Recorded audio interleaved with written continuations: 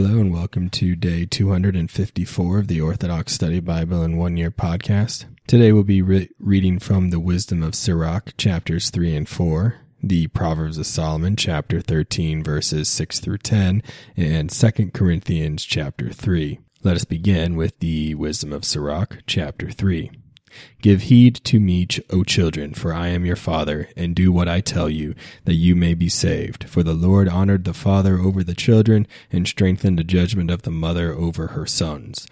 He who honors his father atones for his sins, and he who honors his mother is like one who stores up treasure.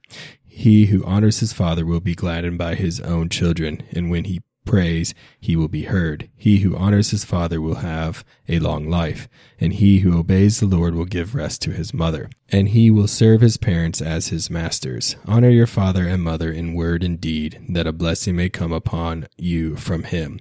For the blessing of a father establishes the houses of the children, but the curse of a mother uproots their foundations. Do not glory in the dishonor of your father, for your father's dishonor is no glory to you. For the glory of a man is from the honor of his father, and it is a disgrace for children to dishonor their mother. My son, help your father in his old age, and do not grieve him in his life. And if his understanding fails, be considerate, and do not dishonor him in your prime. For kindness to a father will not be forgotten, and it will be credited to you instead of your sins. It will be remembered in the day of your affliction. Thus your sins will melt away like frost in warm weather. He who forsakes his father is like a blasphemer, and he who provokes his mother to wrath is cursed by God. My son, accomplish your works with gentleness, and you will be loved by the people the Lord accepts. The greater you are, the more humble you must be, and you will find grace before the Lord, because great is the power of the Lord, and he is honored by the humble. Do not seek things too difficult for you, nor examine what is beyond your strength. Think about what is commanded you, for you do not need what the Lord keeps hidden. Do not meddle in what is none of your business. For things beyond human insight have been shown to you. Speculation has led many astray, and evil suppositions have caused their minds to slip and fall. A hard heart will suffer ruin in the end, and he who loves danger will perish in it. A hard heart will be weighed down with pains, and the sinner will add sin to sin. There is no healing to aid an arrogant man, for a plant of evil has taken root in him. The heart of an intelligent man will ponder a parable, and the ear of a pupil is wise man's desire. Water will quench a blazing fire, and almsgiving will atone for sins. He who repays kindness is mindful of the hereafter, and at the time of his fall he will find support. Wisdom of Sirach, chapter 4. My son, do not deprive the poor of his living, and do not keep eyes in need waiting. Do not grieve a soul who is hungry, nor provoke to anger a man in despair. Do not trouble a heart that was made resentful, and do not put off the gift of a man in need. Do not reject a suppliant who is afflicted, nor turn your face away from a poor man. Do not turn your eye away from a needy man, and do not give a man occasion to curse you. For if he curses you in the bitterness of his soul, his Maker will hear his prayer. Make yourself beloved in the assembly, and bow your head to a great man. Incline your ear to a poor man, and answer him peaceably and with gentleness. Deliver a person who has been wronged from the hand of the wrongdoer, and do not be faint-hearted when you judge his case. Be like a father to orphans, and like a husband to their mother, and you will be like a son of the Most High, and he will love you more than your mother. Wisdom exalts her children, and lays hold of those who seek her. Whoever loves her loves life, and those who come to her early in the morning will be filled with gladness. He who holds fast to her will inherit glory, and the Lord blesses every place she enters. Those who serve her will minister to the Holy One, and the Lord loves those who love her. He who obeys her will judge the nations, and he that gives heed to her will live with confidence. If he trusts in her, he will inherit her, and his posterity will be in possession of her. At first she will walk with him on disturbing paths, and bring fear and dread upon him. And she will torment him with her discipline until she can trust his soul and test him with her ordinances. Then she will come straight back to him, and will gladden him and reveal her secrets to him. If he wanders away, she will forsake him and hand him over to his ruin.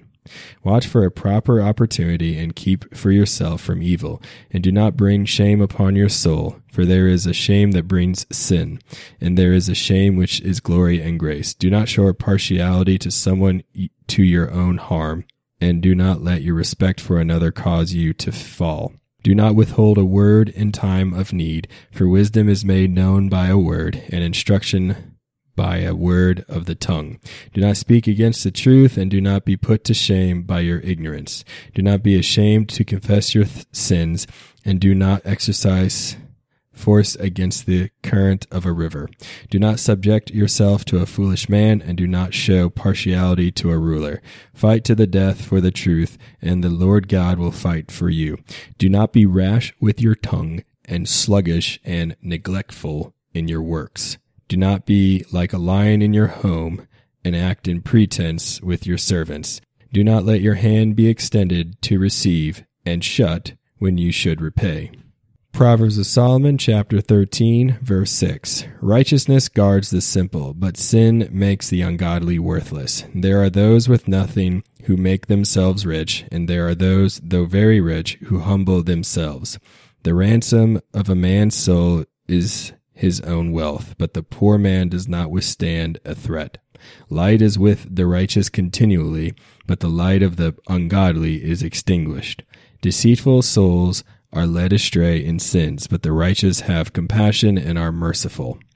2 Corinthians chapter 3. Do we begin again to commend ourselves, or do we need, as some others, epistles of commendation to you, or letters of commendation from you?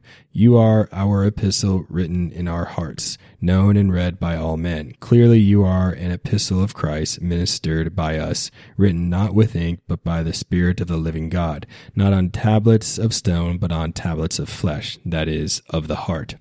And we have such trust through Christ toward God, not that we are sufficient of ourselves to think of anything as being from ourselves, but our sufficiency is from God, who also made us sufficient as ministers of the new covenant, not of the letter, but of the Spirit. For the letter kills, but the Spirit gives life. But if the ministry of death, written and engraved on stones, was glorious, so that the children of Israel could not look steadily at the face of Moses because of the glory of his countenance, which glory was passing away, how will the ministry of the Spirit not be more glorious? For if the ministry of condemnation had glory, the ministry of righteousness exceeds much more in glory. For even what was made glorious had no glory in this respect, because of the glory that excels. For if what is passing away was glorious, what remains is much more glorious.